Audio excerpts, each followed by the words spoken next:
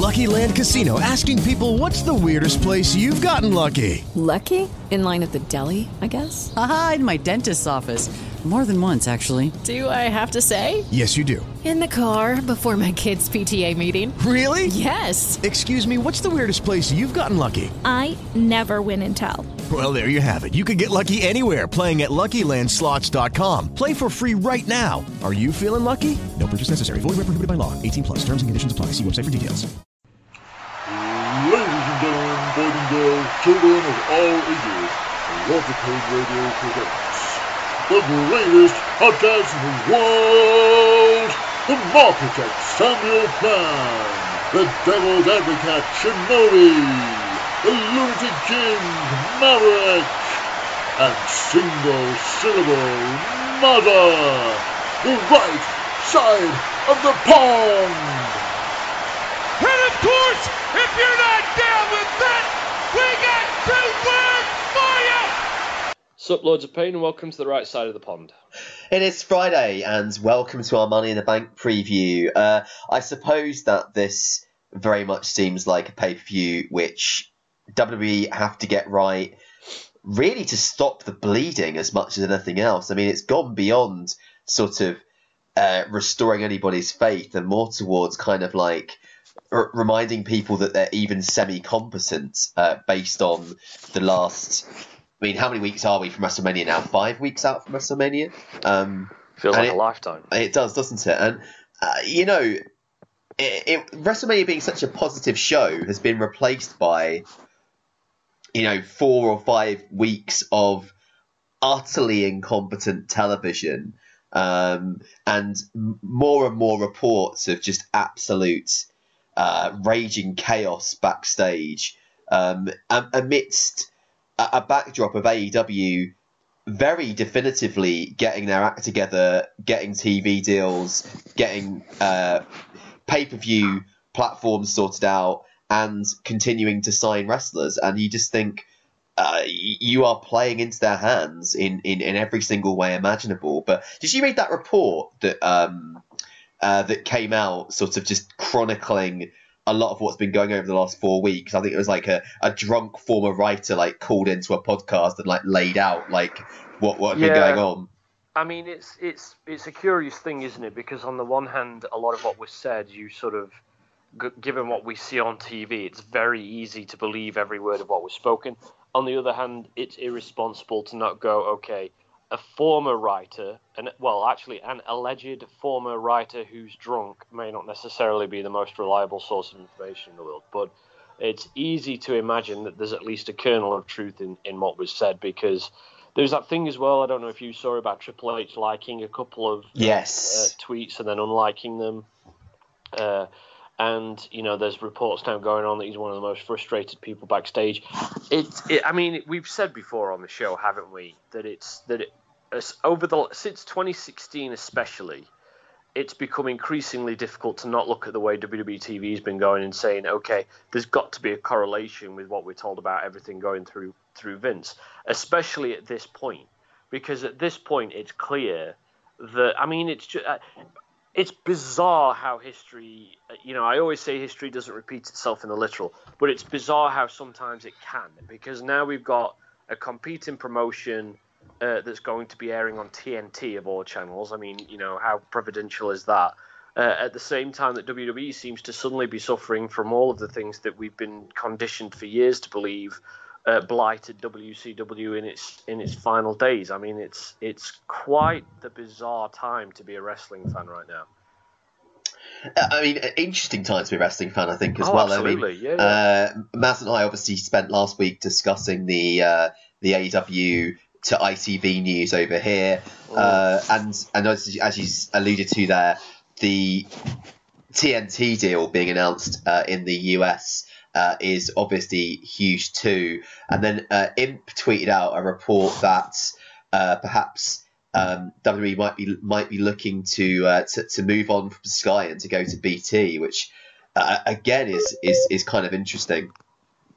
So I mean, I guess the interesting thing from that writer's sort of call in for me was that sort of everyone has to remember they're always writing for an audience of one, and it doesn't matter what anybody else thinks.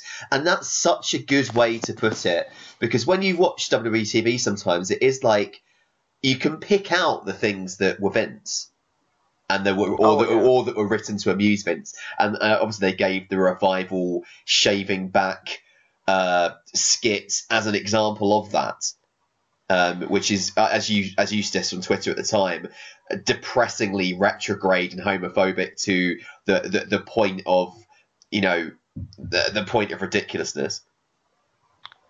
Well, yeah, to without wanting to come off as a member of the outrage culture that has a tendency to overtake social media sometimes. It was offensively retrograde in the way, and just ugly in what it was implying, and it did neither side any favors. It was like something straight out of 1996. I mean, it was just the less said about it, the better, honestly. But yeah. It's like you say, this audience of one thing is becoming increasingly obvious. The fact that there is, they lean on the superstar shake-up supposedly to have kind of freshened things up or whatever. And as we were saying at the time, they did it and then they undid it and then they did it again and they're still doing it and undoing it.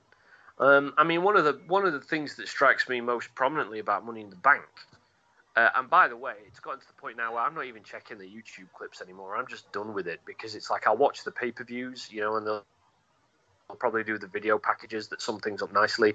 And if I hear rumblings that X match was really good or something, then I'll probably check it out. But I'm not committing any more of my time to this shit show, which is the only way to describe it. And one of the sort of things that struck me in the last week was that they've announced Daniel Bryan and Eric Rowan against the Usos on the pre-show for Money in the Bank. And it's like, well, first of all, that's the SmackDown Live Tag Team Champions wrestling, a team that's just been drafted to Monday Night Raw. And second of all, that's a guy who just headlined WrestleMania. I mean, that's just obviously one tiny corner of this mess. And, I'm looking forward to Seth versus AJ. Looking forward to Seth versus AJ for meta reasons more than anything sort of in-universe.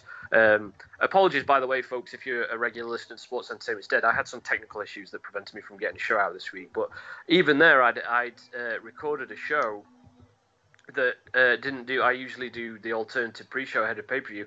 I didn't do it because it's just... Even I'm struggling to find anything in all of this to actually...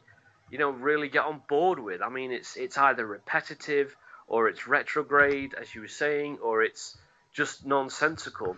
And I was thinking to myself earlier today, this must be, for me, the worst creatively that the product has ever been. And I mean that, ever.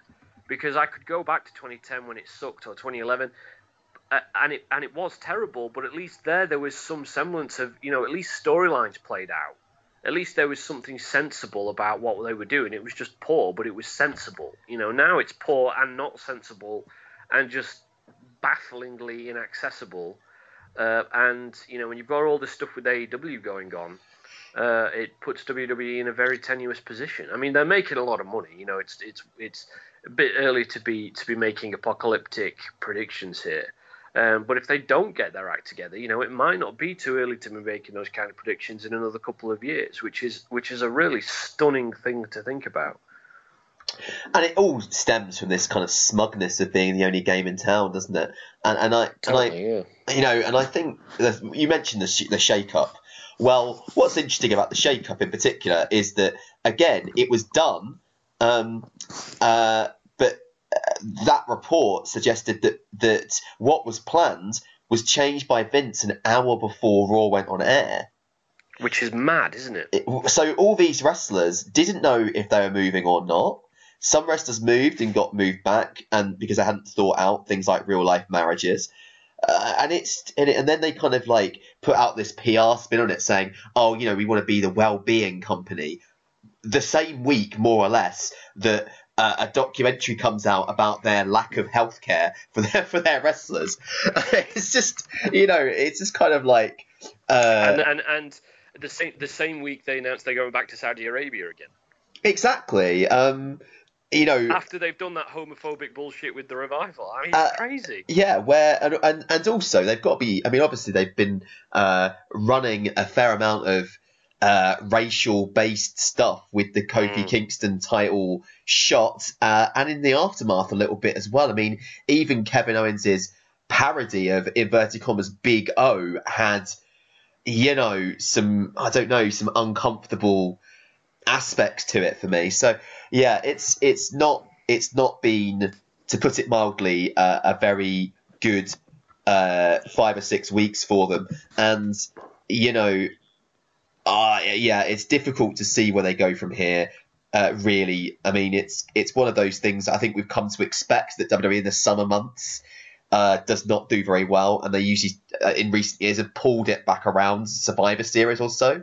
So I guess we'll just have to see how things are. I mean, as you suggested before, Money in the Bank is one of their biggest shows. In fact, me and Maz did a show a few weeks ago talking about how it essentially is the fifth of a big five. And so, usually you'd expect this to be something that people came away from thinking, oh, okay, things aren't so bad. But, it's difficult because they've put themselves in such a corner with, a portion of the fan base. Yeah, I mean, it feels different this time somehow. I think whether that's because of the AEW stuff going on in the background, I don't know. But it feels like we're headed towards a flashpoint, and who knows, what that's going to take the form or shape of. And maybe I'm wrong. Maybe this just goes on and on and on and on and on forever, for the rest of time. But as I said, it's true they're making more money than they've ever made. But at the same time, if people stop watching and it ends up that not really anybody's watching, then they're not going to be making much money. These TV deals rely on the fact that they are ratings pullers for those TV shows. I mean, obviously people don't watch live TV in quite the way they used to a lot of the time. But still in America, it seems that, for Fox and for what's the other network? USA, they do still see those shows as being original content that pulls in more viewers than repeats of some other crap that they happen to own. So as long as they're happy to pay the big bucks for it, all the better, I guess. And the same for Sky over here. But the problem is, as you say, if they stop gaining new fans and the network numbers stagnate, and then they start to lose these TV deals, then suddenly they would be in a bit of trouble. Yeah, absolutely. Especially if at the same time, because it's the big thing, isn't it? Is that there's suddenly a readily accessible alternative. AEW have to do well, and they have to hit the ground running, I think, and they have to not abandon, because they've already announced they're going to run with certain ideas that have kind of been vaguely sketched out. Not all of them, I'm confident, are necessarily good ideas on paper. Things that have been tried before. This reliance on statistics and stuff rarely works out in wrestling from what we've seen, but who knows. And then, and ultimately they're still reliant on an old pay-per-view model. So there's still a lot to see in terms of, how the landscape settles over the course of the next 12 months. But it certainly feels like there are things in motion that could irrevocably alter the landscape of professional wrestling in a way that we haven't seen since 2001. And that's, beyond anything. I mean, that alone is exciting. It's just a shame that, we're being asked to commit still to this awful product that just, infuriatingly has taken what I consider to be the most talented generation of wrestlers I've ever seen in my lifetime as a fan, and managed to take them and put them in a product that sucks. And that infuriates me that that someone like Dean Ambrose feels he has to leave the company, purportedly, to be able to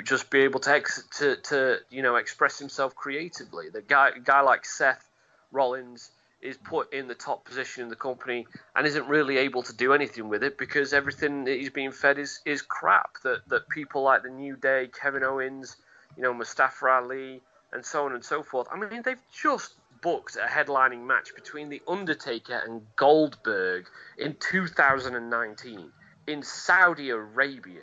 Like, it's just an awful look for them. It really is. And increasingly they're looking like a company who, with ever more transparency, are simply trying to sell the idea of a good conscience. And, it may just be that one of the most important battlegrounds that any competition with AEW is fought on is WWE selling conscience and AEW operating with one. It's going to be, that alone is going to be a very interesting thing to see pan out. But hopefully, as vain as the hope may be, maybe they surprise us all again on Sunday. And maybe they get their act together, but I'm not confident that they will. And I think that this situation's only going to get worse as we head towards SummerSlam, honestly. I think the best thing they could do at this point, as a start, is to give themselves the blank sheet of ending the brand extension and sort of almost starting from scratch. Call a bunch of talent, spring clean the roster, end the brand extension, and just try and do a hard reset, maybe at SummerSlam. Well, I mean, there is some hope, isn't there, in the sense that there's a lot of rumours out there that Fox and USA both want the brand extension to be over. The wild card thing, and plus what happened with Ricochet and Black back in sort of March, February time, seems to be like, because they did a soft end of the brand extension the last time, and then they finally hard ended it when Orton and Cena had that ladder match. TLC 13, was it TLC 12? To be fair, I think it ended before even that. Yeah. But I mean, that's the definitive end to it, isn't it? Because they unified the title. So, I mean, it's...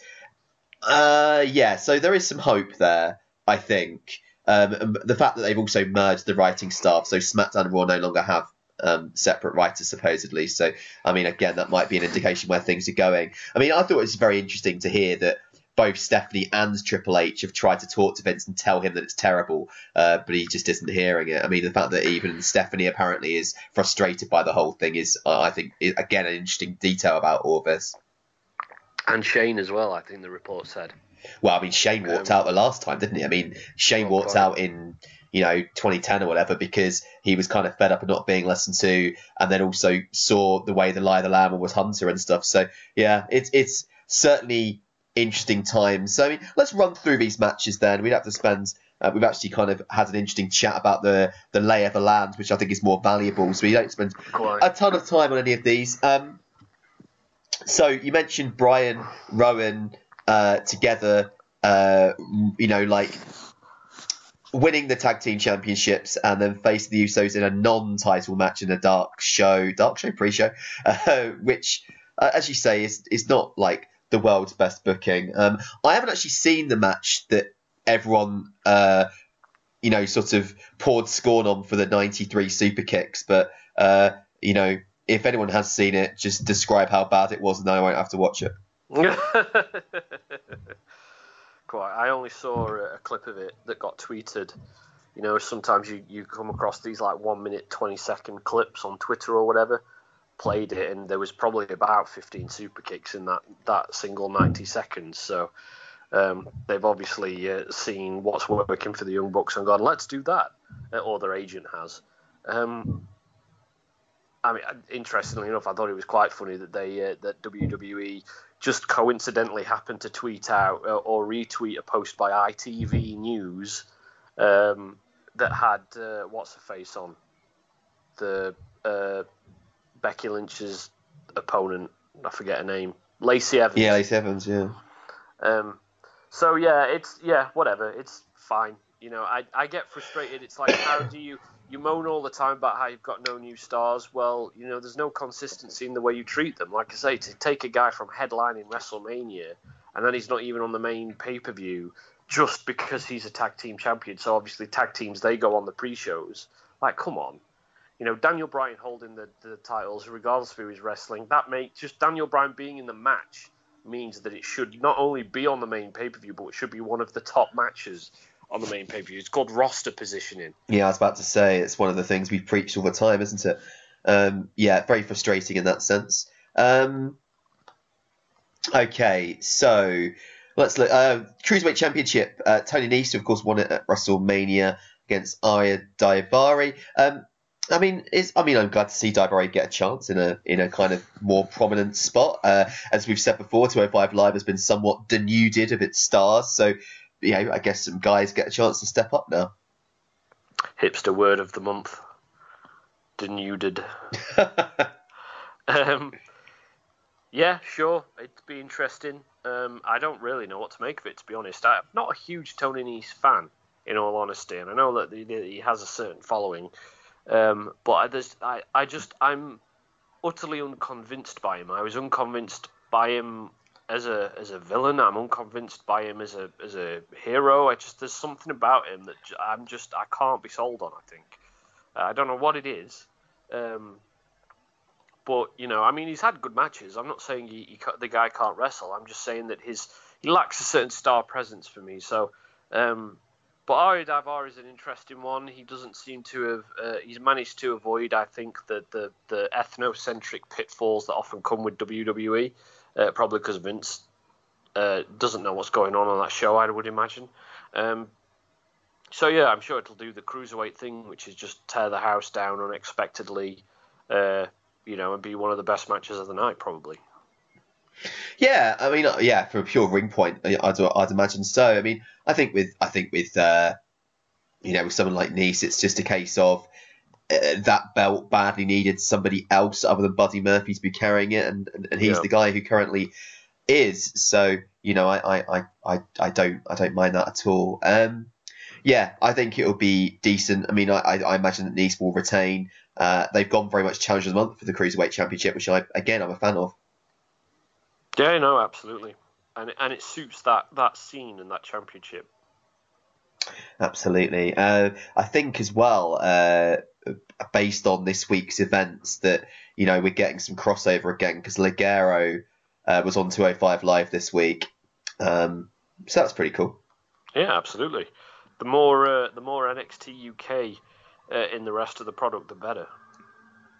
Absolutely. So let's move on to the main card then. So the match that should have taken place at WrestleMania, but sort of obviously had to be like 30 seconds long because Rey Mysterio was injured or something, which was Samoa Joe beat Rey Mysterio. I imagine they'll get a bit longer this time, or they're just going to have Joe murk him again.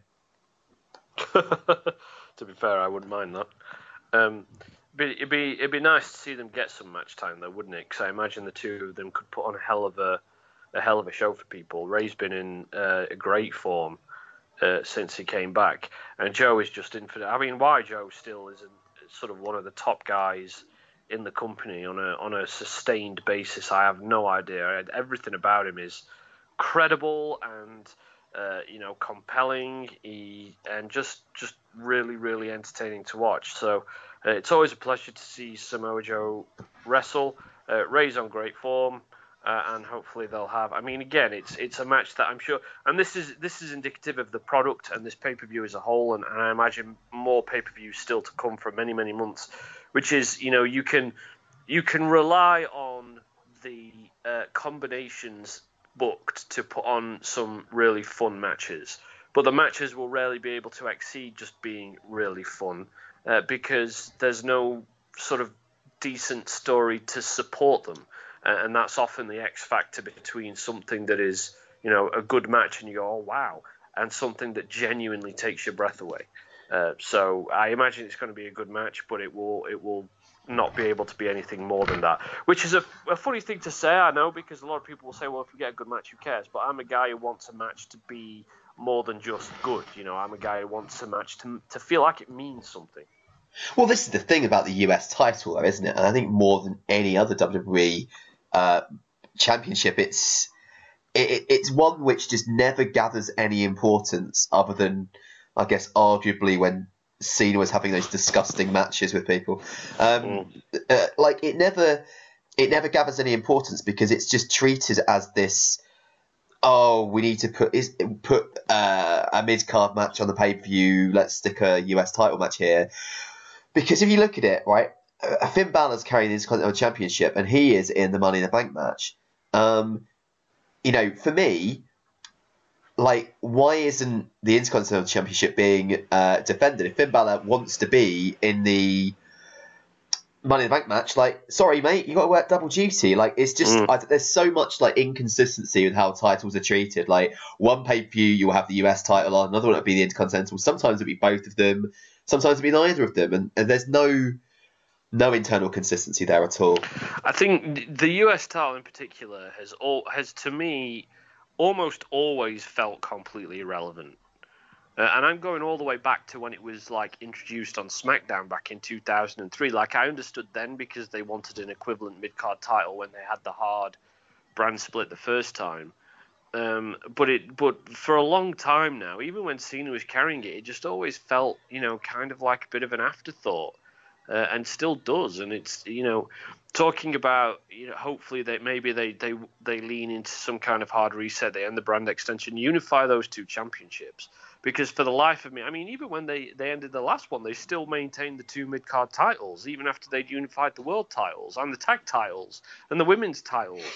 And it's, I think it's because they struggle, or Vince struggles, or whoever struggles, to put together story-driven mid-card matches now. So having the US title around is just a useful MacGuffin for them to lean on and not have to bother about a storyline. They just won the US title. But yeah, absolutely. Because if you unify the championships, then you'd be able to have the title defended and another guy in the Money in the Bank and not worry about someone pulling double duty. But it is what it is. And I mean, I for one would love to see the story of an Intercontinental Champion defend the title and then go on in the Money in the Bank match as well. Like, those kind of things I always usually really enjoy. And Finn's the kind of performer who'd be able to sell it well. And this is the thing, is again, you look at the Rumble. If you have a title that's below the top belt, you defend it and then you go in the Rumble. Dean did that, of course, famously in 2016. So it's frustrating to me the way they can't make their minds up as to what their titles are and what their titles mean, and it's sort of.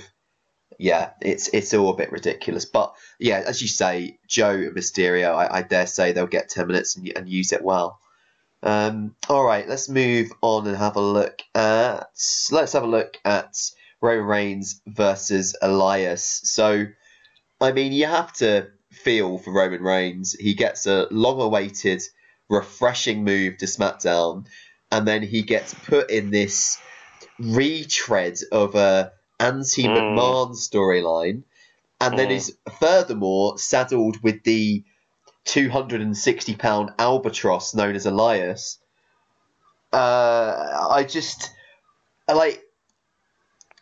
cannot still get over the ongoing sabotage of Roman Reigns' career. The man beats cancer, comes back, and this is his storyline. I cannot get my head around that. It's bizarre, isn't it? It's just another example of a company or indeed an audience of one who has no fresh ideas left, if he ever had any in the first place. And yeah, I mean, that's probably a little harsh, but that's the mood that I'm in. And yeah, like you say, it's, the guy comes back from an incredibly emotional experience, one that everybody, even those who were his fiercest critics, were able to empathise with him for. They put him in a relatively decent story with Drew at WrestleMania, and then you follow it up with just something that isn't anything, because it's an anti-McMahon thing, but it's not really completely an anti-McMahon thing, because there's really an Elias thing, and Elias is, just a TV guy. Like, he's not, he's a guy who used to fill TV space, seemingly, and like you say, it's just flat. And Roman Reigns, right, historically, isn't the sort of performer that, like, you can put a Seth Rollins versus Elias, and you think, all right, Seth might drag something out of him, and indeed he did last year at Money in the Bank. But Reigns, for all of his many strengths, that probably, working with mediocre talent isn't one of them. If you put Reigns in there with top tier talent, he will he will absolutely knock it out of the park.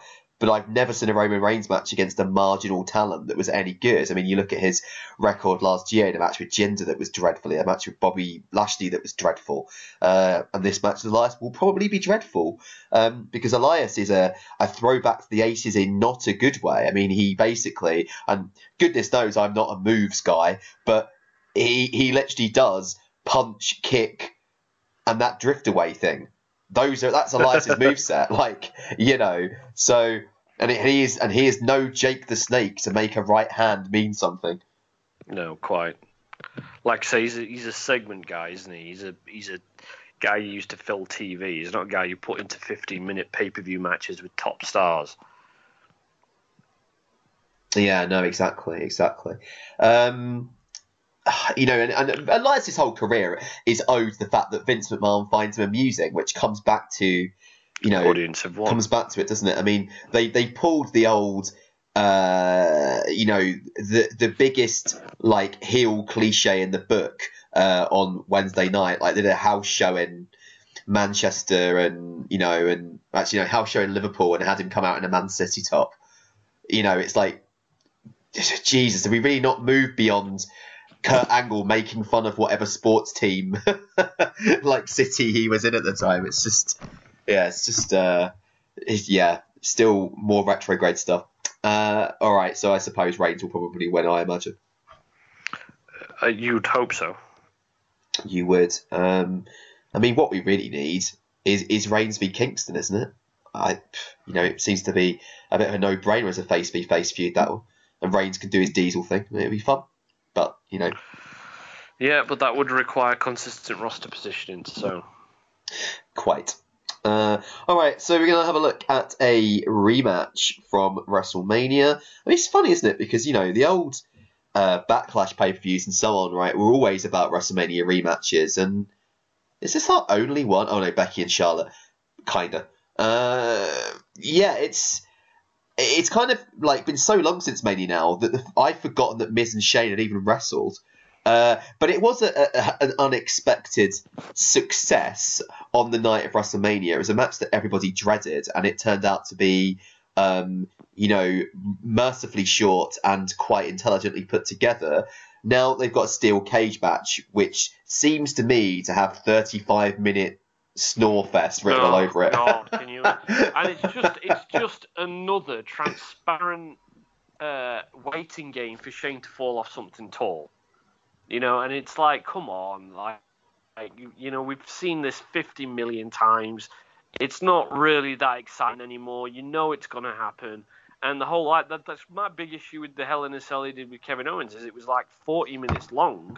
And you just knew that it was all building up to him jumping off the cell again, and it like he did at WrestleMania. And so it just becomes exercise just becomes pointless, and it's such a shame that they couldn't have just left it. Yes, that exactly. Count Anywhere match that was better than people expected it to be, and moved on. In typical WWE fashion, they've got to latch onto a storyline and beat it and beat it and beat it and beat it until it's dead and rotting in the ground. Miz as a babyface has always been a hard sell in the past. And why on earth you would think that the best way to try and get it off the ground this time would be in an overlong feud with Shane McMahon, I have no idea. No, quite. And I think the thing is that, Miz as a babyface, as you say, it's a hard sell, but he did a reasonable job with it running up to WrestleMania. So, all right, move him to Raw. And put him in a feud with Drew McIntyre or something, and see if he can run as a babyface. If not, it's not going to be hard to turn him heel again, is it? So instead, it's like they think, oh, well, yeah, oh God, is Shane McMahon still doing that weird thing where he bullies ring announcers? Because that was one of the more bizarre storylines I've seen in WWE in quite some time. I've no idea. Like I say, I've checked out of TV, so I wouldn't be able to tell you. Yeah, me also. But yeah, partially and because... And here we are previewing the pay-per-view. Partially because there was a 20-minute segment of him bullying a ring announcer. Well, quite, yeah. How is that television? You can watch an episode of Friends in 20 minutes. Well, this is true. Anyway, right, so... or better yet, an episode of The Thick of It, where Malcolm Tucker will basically just vocalise our thoughts about WWE's product. I mean, name your TV show, Simpsons, whatever. Not a smart booking decision in the least. I think this will be incredibly bad. If the WrestleMania one was a pleasant surprise, this will be the crushing inevitability of failure. I don't think I can follow that. Excellent. Right, we'll move on. Okay, so let's. What should we take a look at now? Let's have a look at. Let's look at the women's Money in the Bank match. Alexa Bliss news is broken since we started the show that she's been removed from the match. Yes, indeed. Now, when I saw that news come out, I'm a bit worried. Because she obviously had a long time out with concussions anyway. And if this is a recurrence of that, then you have to wonder how long it's going to be before she's in Paige's situation and being asked to manage random tag teams. So I hope she is okay, because she's one of the very best performers on the roster. But it makes sense not to put anything as dangerous as Money in the Bank if they do have a worry about her. But yeah, get well soon, Alexa. We love you. So you've got Natalya. Can we just have a moratorium on Natalya? Can we just not have Natalya in something for a change? I don't know. Can we just not have... Can we just not have Natalya in something for a change? I just don't understand why is she in this match? There's no table with Jim Neidhart's face on it. Can we just not do it? Dana Brooke, who apparently is the hardest worker and is in the ring setting it up with the technicians every night, so good for her. Naomi, least said the better. Bayley, who of course mainly just gets made fun of by the Iconics these days. Mandy Rose, who probably a dark horse to win this, I would think. I would think, yeah. Ember Moon, pleased to see her get a chance. Carmella, what again? Why do we keep putting Carmella in things? And then, of course, to be announced, because Alexa has dropped out. A few ways they might go with that. If they've been just working this Sasha Banks thing, then maybe she shows up. Not sure how much of a work or how much of a shoot that is. Could be that they stick a Shayna Baszler or somebody in there if they were going to be really bold. Or it could just be any old jabroni. My issue here is really, really do not care. Well, no, quite. That is a major issue, isn't it? Because even if you just look at the talent of the match, who would I care about winning this? Mandy and Ember? I don't really care about anybody else that's in this. But the thing is, with Ember, I'd love to see her get a prominent role in the women's divisions, but I don't want it to be through Money in the Bank, which is another concept, by the way, Money in the Bank, that just needs to die a death. It's done. It's had its day. It was useful for a while. It's been an albatross for longer than it was used for, and it just needs to be finished. Yeah, I agreed. I wrote a column on that, in fact. I can't remember if it was last year or the year before, but yeah, I definitely agree with you there. It's had its day, and it needs to go away. Just even if they just had a break from it for a bit, and that's what me and Matt were talking about. In fact, could you replace it with King of the Ring for a few years? Well, one of the things, obviously, last weekend we did the 7 million listeners special. Myself, Imp, Doc, and the One Nation Radio guys, and we were talking about that sort of thing. What can they do to get better? And I said, at this point, I think they need a radical overhaul of everything, and that means retiring concepts that have now been around for 10 to 20 years, and going back to basics with everything, and not doing Hell in a Cell for years, and not doing Money in the Bank for years, and not doing ladder matches every 2 months. And I mean genuinely get radical with it and go sort of down the NXT route and rarely do these things at all. Yes, let alone every year let alone every other month. And I'm talking years. Like, I would happily not see another Hell in a Cell match for 20 years, 10 years, 15 years. And I'm talking that radical because it's at a stage now where it feels like, although obviously, names come and go and we've had spikes in quality and drops in quality and so forth, fundamentally, the way the product works has not changed for 2 decades. No, agreed. And I think the problem is they rely on these crutches. The gimmick matches are a crutch, aren't they? Like, people absolutely. like them because there's some people falling off stuff, and then it's kind of like, how many of them have any rewatch value? Very few. Yeah, so we've got sidetracked, as we all want to do. In terms of the women's Money in the Bank match on Sunday, I mean, the one kind of silver lining for me is I remember last year thinking both the Money in the Bank matches delivered on the night. And kind of exceeded my expectations. So I can kind of sort of perhaps vainly hope for that. But like I said, as to who wins, I'm really not bothered, and I really don't care. And maybe that'll be an advantage when I come to watch the show. True. I mean, my guess would be Mandy Rose, and then she will walk around with it for quite a long time. And I would put money, if I was a betting man, I would put money on whoever wins it cashing in to take one of the 2 titles off Becky that night. Oh, yeah, that's a good point. Okay, so speaking of which, Becky Lynch is, of course, pulling double duty against Lacey Evans for the Raw Women's Championship and against Charlotte for the SmackDown Women's Championship. So, I mean, I think there's issues with a couple of things. I like the double duty thing. I think that's great. Have they done the best job with it? No. But I like the concept because I think Ziggler did something similar a while back where he was doing double duty on pay-per-views. I can't remember why he was doing it, but he did. They did it with Seth as well. That's right. 2015 at Night of Champions when he wrestled Cena and Sting back-to-back. Yeah, so I love the concept. I guess the problem is that Lacey Evans is greener than chlorophyll. And, Becky Lynch and Charlotte Flair have wrestled approximately 973 times already.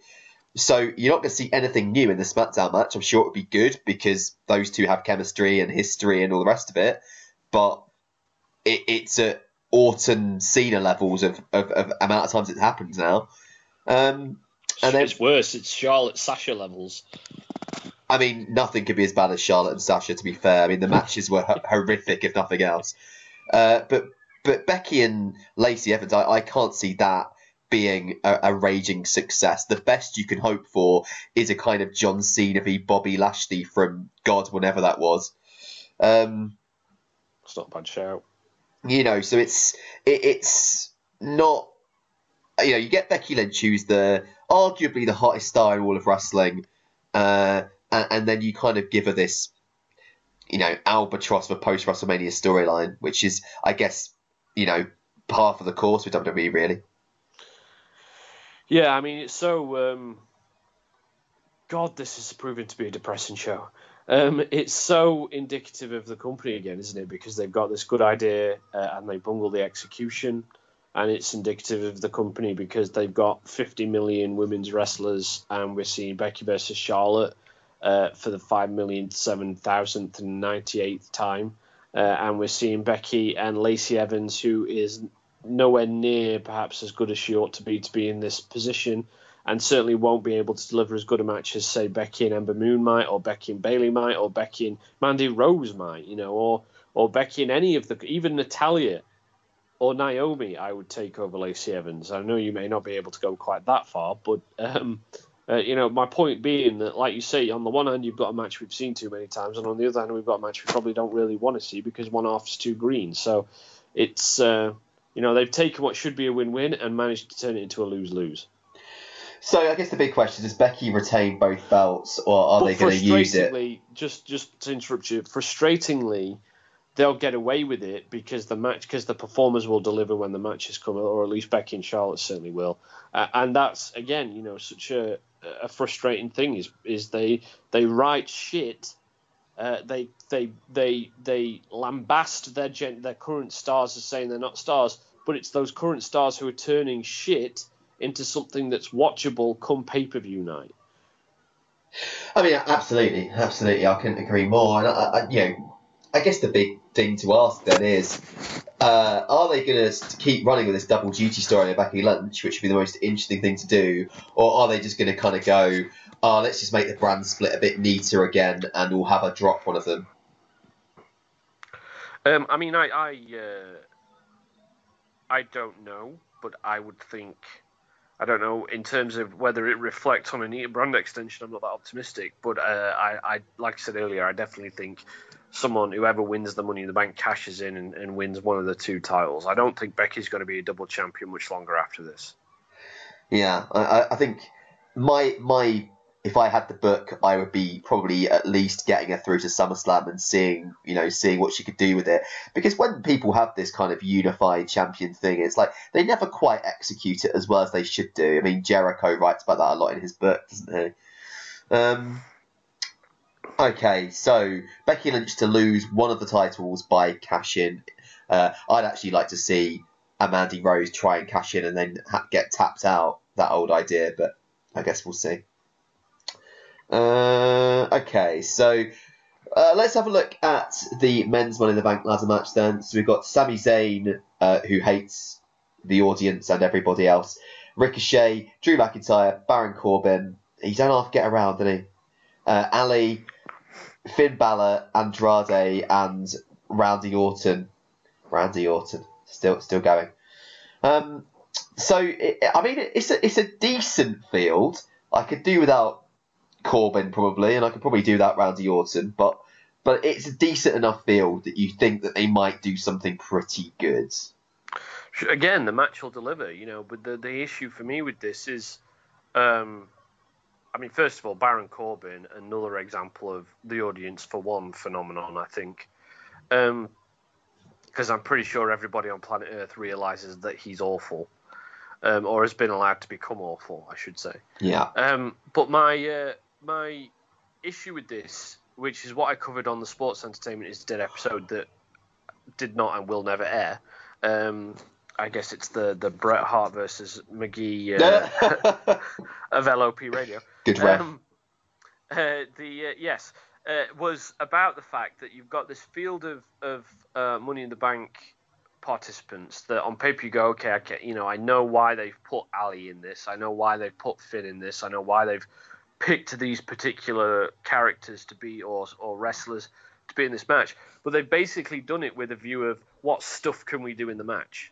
It's a bunch of guys they've picked because of the stuff they can do, rather than a bunch of characters they picked because being in Money in the Bank plays into their character arcs. And what I did on this SEID was sort of say if Money in the Bank happened in 1994, in the summer of 1994, you could have picked these New Gen characters because it would have fitted perfectly with their arc to demonstrate two things. First of all, that New Gen is awesome, as you and I know, but also second of all, to demonstrate how much that kind of foundation can help elevate something like Money in the Bank, a concept like Money in the Bank, into being more than the sum of its parts. But as it is, it will remain basically limited to being the sum of its parts, which again will be a very entertaining sum, but will leave me wanting a little bit more.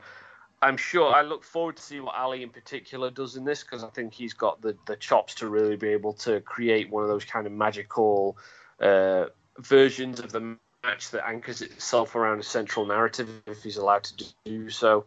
But the prospects of who might win are kind of bleak for me. I mean, I dread the idea of Baron Corbin winning a second Money in the Bank. Oh my God! But it feels like something WWE would book right now. My guess is Drew McIntyre, just because his whole persona over the last year has been, I think, heading this way, and I'd say Ricochet was the kind of outside contender simply because, I mean, like who wouldn't want to see Ricochet v Seth Rollins, for example? Well, indeed. I can't see Corbin winning it, despite prophecies do. Orton, I wouldn't think so. Zayn, Promos might be fun given what he's doing at the moment. Although that was quite funny as well that like those Sami Zayn promos about like the fans being crap and stuff were all Vince's idea supposedly. Yeah, well, quite. I'm sure the feeling is mutual. Excuse me. Oh God. I'm choking on the idea of Sami Zayn as Mr. Money in the Bank. I forgot what I was going to say now. I derailed myself. Well, that was dramatic. Let's move on then and have a look at the two. Oh, that was what I was going to say. Is the most depressing thing is whoever wins it, immediately, what's going to happen is there'll be a quote-unquote surprise cash in, and either they'll win or they'll lose, but either way, they'll have a title reign that won't sustain them in a main event because Money in the Bank has proven itself to be a concept that cannot sustain people at a top level unless your name is Edge. Or Seth Rollins. But I would venture that Money in the Bank was a minor part of, was really just kind of the moment that kind of, I suppose you could say this. Yeah, all right, okay, Seth Rollins as well. Yeah.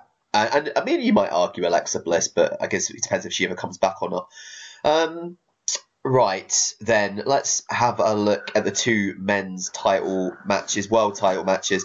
Kofi Kingston, Kevin Owens first. We did say at the time Kevin Owens came back that it was pretty odd that he was being booked as a babyface, even though he was being inserted into the match with Bryan instead of Kofi, which seemed a heel move.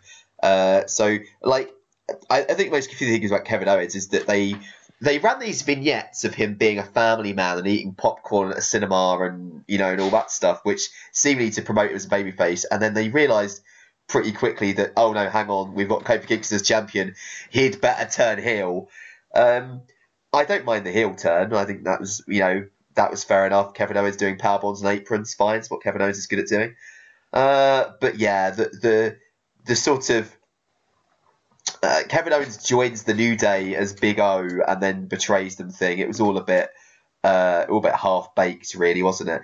But I dare say these two could have a good match with each other again.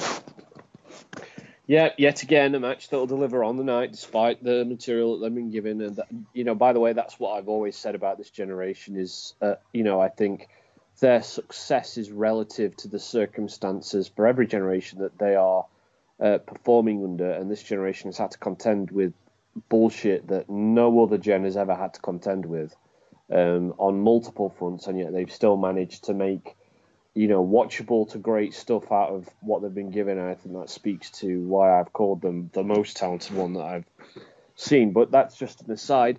The Kevin Owens thing is a quintessential example of lack of forward planning, lack of foresight, living week to week, evidence of how enslaved the product is to Vince's whim. And because, they were going to have him wrestle at WrestleMania, then they changed to Kofi, but instead of just waiting to bring him back and carrying on running those video vignettes until they could kind of figure out a readjustment a little bit to decide how to reintroduce him to TV, even if it was just a story-driven non-title feud with Daniel Bryan that I think a lot of people would have enjoyed, they just rushed him out of Fastlane. That meant they built to his title match that he was returning on in 2 weeks, while there was something else going off that people were more interested in, which did him very few favours. Then they introduced Ali to remind people that actually that was never going to be Kevin Owens' match either. Then they realised that they had nothing for him at WrestleMania, so I think he was left off the WrestleMania card entirely. Yeah. Which was not a good look, to say just not only was he meant to be one of the company's top guys, but he was also freshly returned and freshly turned as a babyface. And then they realised that everything's been bungled, so they turn him into a bad guy, which is done as a reaction to Big E not being around, seemingly. And the whole thing is just bungled Kevin Owens' return that should have been able to see him reascend to the top spot he should be in, and instead has immediately just once again, you talk about Roman Reigns' career being sabotaged, has once again undercut Owens to the point where, to me, it feels, and people may disagree, but to me this feels stone cold. Yeah, it no does. Pun intended, because it just like I mean, fine, even whatever. And I don't think it's done Kofi any favours either, who I think for some fans was already fighting a bit of a stigma as a mid-card for life guy. And you bring him out of WrestleMania as WWE champion, and you throw him this kind of just this dead fish of a feud. I mean, you said about sort of this being Stone Cold. I mean, even this whole thing about trying to give Kevin Owens like a stunner as a new finishing move, like I can't really get on board with that, especially because he just doesn't do it very well. Well, I mean, that was Kevin. Lest we forget, Kevin Owens' first main roster match against John Cena, he used the pop-up powerbomb, his finish, in his first ever main roster match, and John Cena kicked out of it. Yeah, well, at least said about those matches, the better, really. I mean, I just think that WWE never, ever managed to do Cinderella title runs as well as they do Cinderella title victories. So as soon as Kofi Kingston won that belt at WrestleMania, which was an amazing moment, he was doomed to suffer this sort of a run where, he'll have a couple of matches with a couple of people. There'll be decent to good matches, and then he'll lose it to inverted commas traditional main eventer, and he'll go back to the mid card. And we'll always have that WrestleMania season, but ultimately it isn't something that will be sustained. And that's just how those title runs worked. It worked that way with Eddie. It worked that way with Chris Benoit. You might even say the same of some of Jericho's title runs, really. So, and really of Daniel Bryan's, although I know that got sort of unfairly cut short because of injury and other elements as well. Yeah, no, quite both. I mean, I guess you got this time around felt a bit different, didn't it? From November onwards, but yeah, certainly the one from 2014. Yeah, and the one before that from 2011. 12. Yeah. Okay. So let's have a look then at what we assume will be the main event: Seth Rollins versus AJ Styles. Very much the in-ring worker match of dreams, I suppose, in the company today. I guess that's how it's perceived by people on the outside, at any rate. But I guess the problem with this match is, as good as it will likely be from a technical point of view, is that ultimately there's no story. Yeah, which is what I was saying earlier. I mean, I was able to kind of interpret some stuff on SCID a few weeks back, but it was me just doing the legwork and trying to make something out of nothing. I think you can do that, but you shouldn't have to do that. This is ultimate. I mean, I am glad that they've run with it instead of holding off on it, because, sometimes they hold off on things when they shouldn't, and rather than just go for the biggest match they could do there and then, which is sometimes the best thing to do. And so I'm happy that they've run it.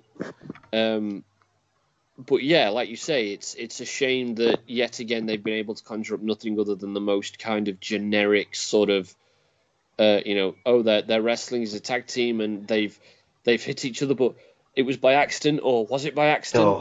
It's just the most soul destroying, lukewarm creative that they've been given for what should be, one of the most. And I think, to be fair, is still, for many fans, one of the most exciting matches WWE can do, if not the most exciting match WWE can do. But that's, again, for reasons that are meta, and it should be for reasons that are in-universe for my liking. And it's a shame they've not been able to conjure anything up, especially for something that, again, essentially writes itself. AJ's boasted for however long that that SmackDown's the house he built, and Seth has been banging on for however long about how he's burnt the Authority down and made it, made Raw Monday Night Rollins. You've got instant narrative right there. Two guys who see themselves as the definitive guy on the show that they're on. It could have been a best in the world versus best in the world type deal. Any number of different things. But they've even turned Seth heel again. I mean, my concern at this point is Seth has been on this powerfully emotional journey for years, and now he's at the end point. And what you were just saying about them not being able to do Cinderella title reigns as well as they do title chases, like they need to very quickly, for my liking, figure out, how Seth's character now evolves again before he just becomes generic worker champion. I mean, my wish for Seth would be, that kind of definitive Bret Hart title run. I guess the problem is, I mean, again, I think Seth was responsible for the direction of a lot of the way his character has gone, and you do assume he has the pull to enable that to happen as he is champion. You would hope so. My preference for an AJ Styles feud would have been this kind of, I would have gone the young lion, old lion thing, because ultimately AJ Styles is, he's a generation on from Seth Rollins, he's a good, he must be 10, 12 years older than Seth Rollins. I've always said, Styles is Cena's generation. He is. He's the same age as Cena, is he not? He is, and he was obviously wrestling at the same time as Cena. It's just he was never in WWE. Yeah, quite. And of course, he's maintained his athleticism a little bit more than some of the people he's contemporaries with. But yeah, it's they need something other than I want a fatal 4-way. This is essentially, when you take that generational view of it, this is essentially what you would have got if you'd have seen AJ versus Shawn in, say, like 2009, for example, or 2008. That's what this is. And actually, you could look at the Kurt Angle v Shawn Michaels match from WrestleMania 21. Like, I know you're not a fan of it, but maybe that's a bit too strong. But you're not as enamored of it as you once were. Yes. But certainly, AJ Styles v Seth Rollins should be an event of that sort of magnitude. I hope that it turns into one. I've been talking to our show. The match will deliver. I hope it's one of these situations where the match is of such a quality that it becomes a story magnitude. The story is found in the match, and that informs the next match. Because you assume they will have another one. You would assume. I don't know if I'd prefer them to do it one and done with the sort of to emphasize the magnitude of it. But I'm sure if they did have another match, then that one would be great as well. It's WWE, so how often do you get one and done? Yeah, exactly. Rarely. Okay, so I think Seth to retain. I would hope so. I'd be frustrated unless they hot potato it. Yeah.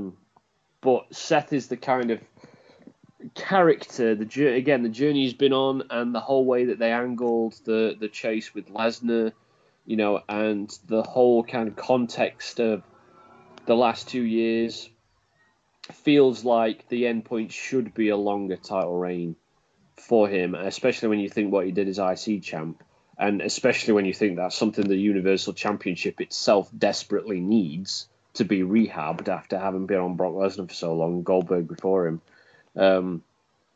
You would hope that happens, especially because we've just come off of what felt like 3 years of AJ's WWE champion. Like, do we really want to move back into an AJ's champion cycle again? Definitely not. Yeah, definitely not. Okay, so we think Seth Rollins to retain. Maybe they'll go to a non-finish of some sort. There's always that possibility. Okay, so that's Money in the Bank. As we talked about, rubbish build, but maybe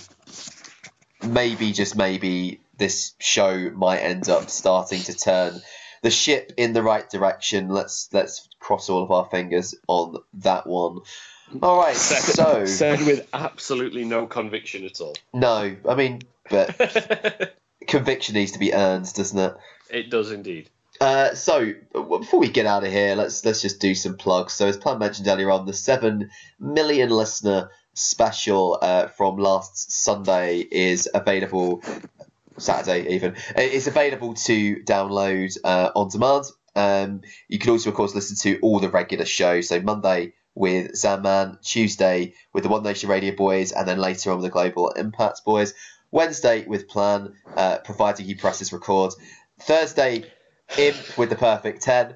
Friday will be us. And then, of course, you get Doc on a Sunday. So that is our lineup for the next I feel like I just bit. need to say before we properly sign off that I did press record. It wasn't that kind of a technical issue that I had. I won't bore people with the details, but I definitely pressed record. I'm not Mazza. I don't lock myself out my own house. Well, quite. Okay, fair. I mean, plan a vigorous defence of himself there. You could be the judge, listener. So, fuck you, man.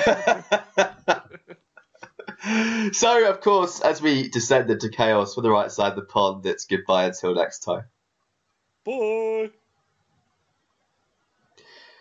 Well, there we go. It's almost an hour. Well, I'm thoroughly depressed. Well, quite. You probably to cap it all end up being 5 hours. Oh, God. Well, this is the thing, isn't it? Not only is everything shit right now, but everything's like really, really long shit as well. At least you're not doing Aftershock. Oh, I know. The sense of relief is incredible. I bet. Right, okay, Crazy. I need to go and eat because I'm starving. Yes, so cool. Enjoy. Have a good week, pal. Yeah, and you. Catch you later. See you soon. Bye. Lucky Land Casino, asking people, what's the weirdest place you've gotten lucky? Lucky? In line at the deli, I guess? Aha, in my dentist's office.